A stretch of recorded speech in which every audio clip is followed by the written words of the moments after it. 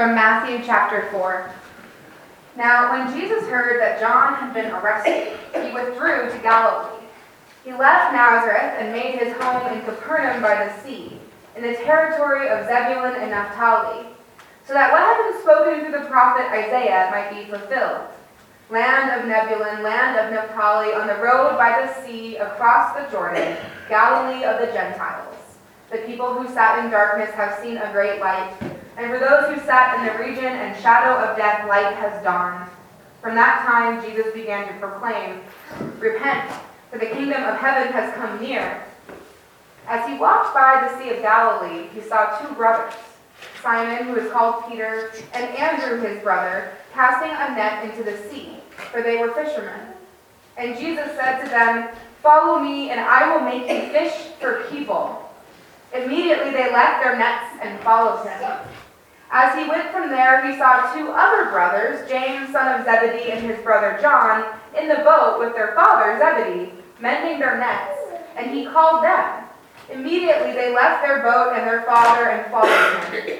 Jesus went throughout Galilee, teaching in their synagogues and proclaiming the good news of the kingdom and curing every disease and every sickness among the people. The gospel of the Lord. Praise to you, O Christ. You may be seated.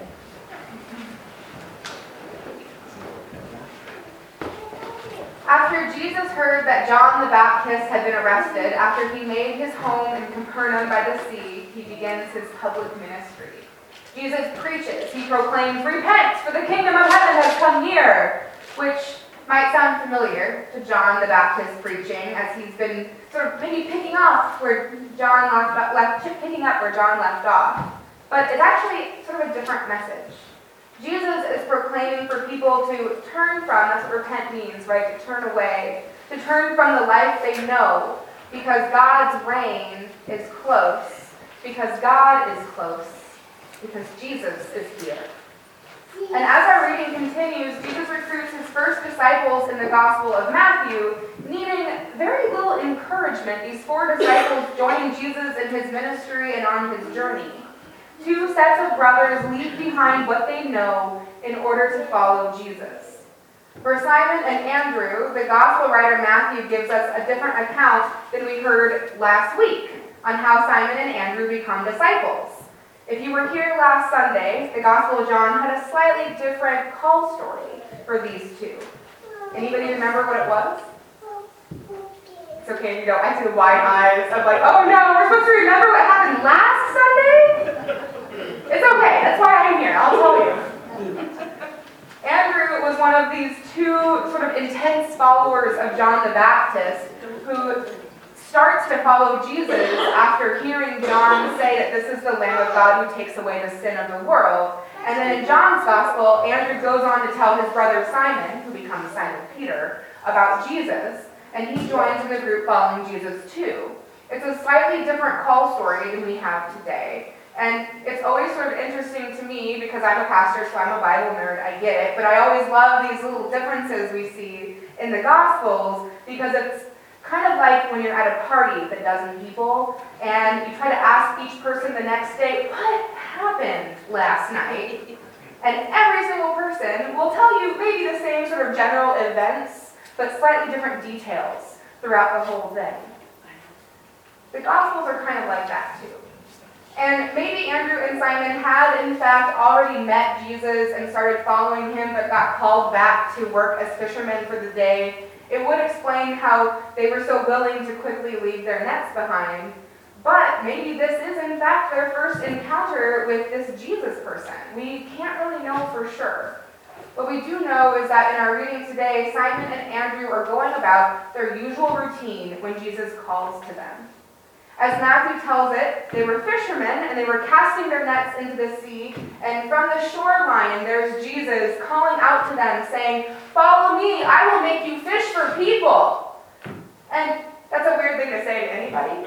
It's a little bit, it's okay, it's a weird thing to say. We're used to it because we hear it so much as people of faith, but it's a weird thing to say. And we usually talk about it as being sort of a fun word play, that they were fishermen, they've been fishing for fish, but now Jesus is calling them to seek to fish for people.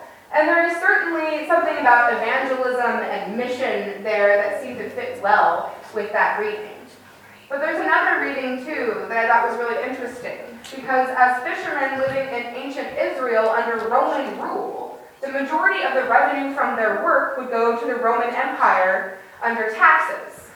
And now we can all complain about taxes, and we will, I'm sure, but the early disciples were experiencing something that's a lot different than what we experience today as taxes. The taxes of the Roman Empire were crippling. People would barely have enough to feed their families after paying what was due, and would regularly be arrested and sent to prison for not being able to pay. The taxes of the Roman Empire were crippling.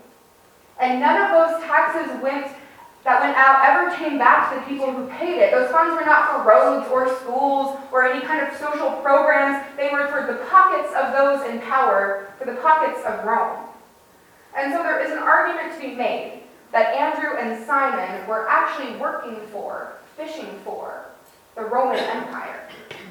The ones who oppress them, who keep them in poverty because 90% of the fish they caught went to Rome. And so they were fishing for Rome.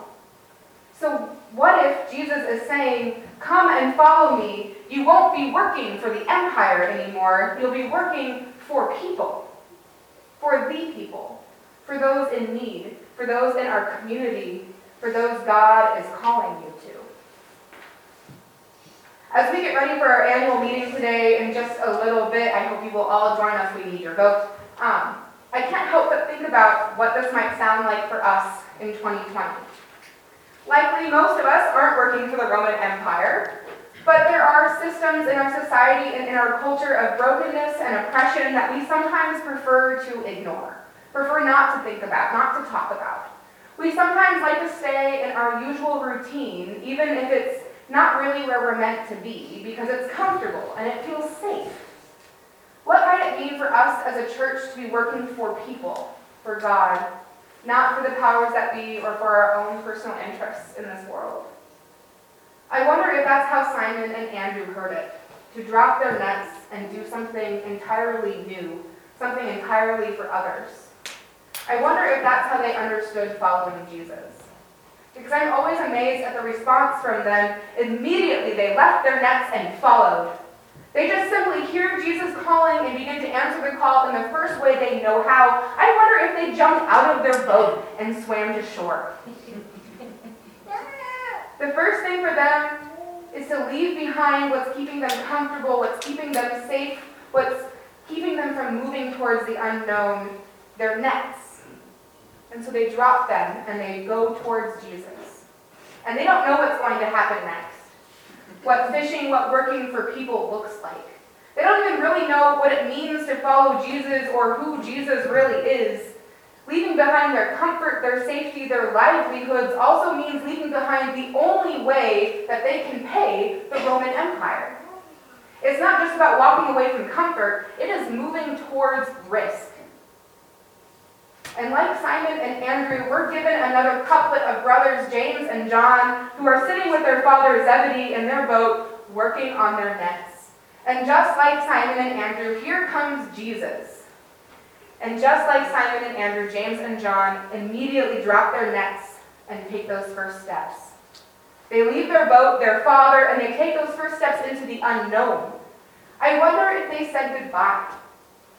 I wonder if they swam to the shore. I wonder what their father thought about all of this as he watched his two sons leave.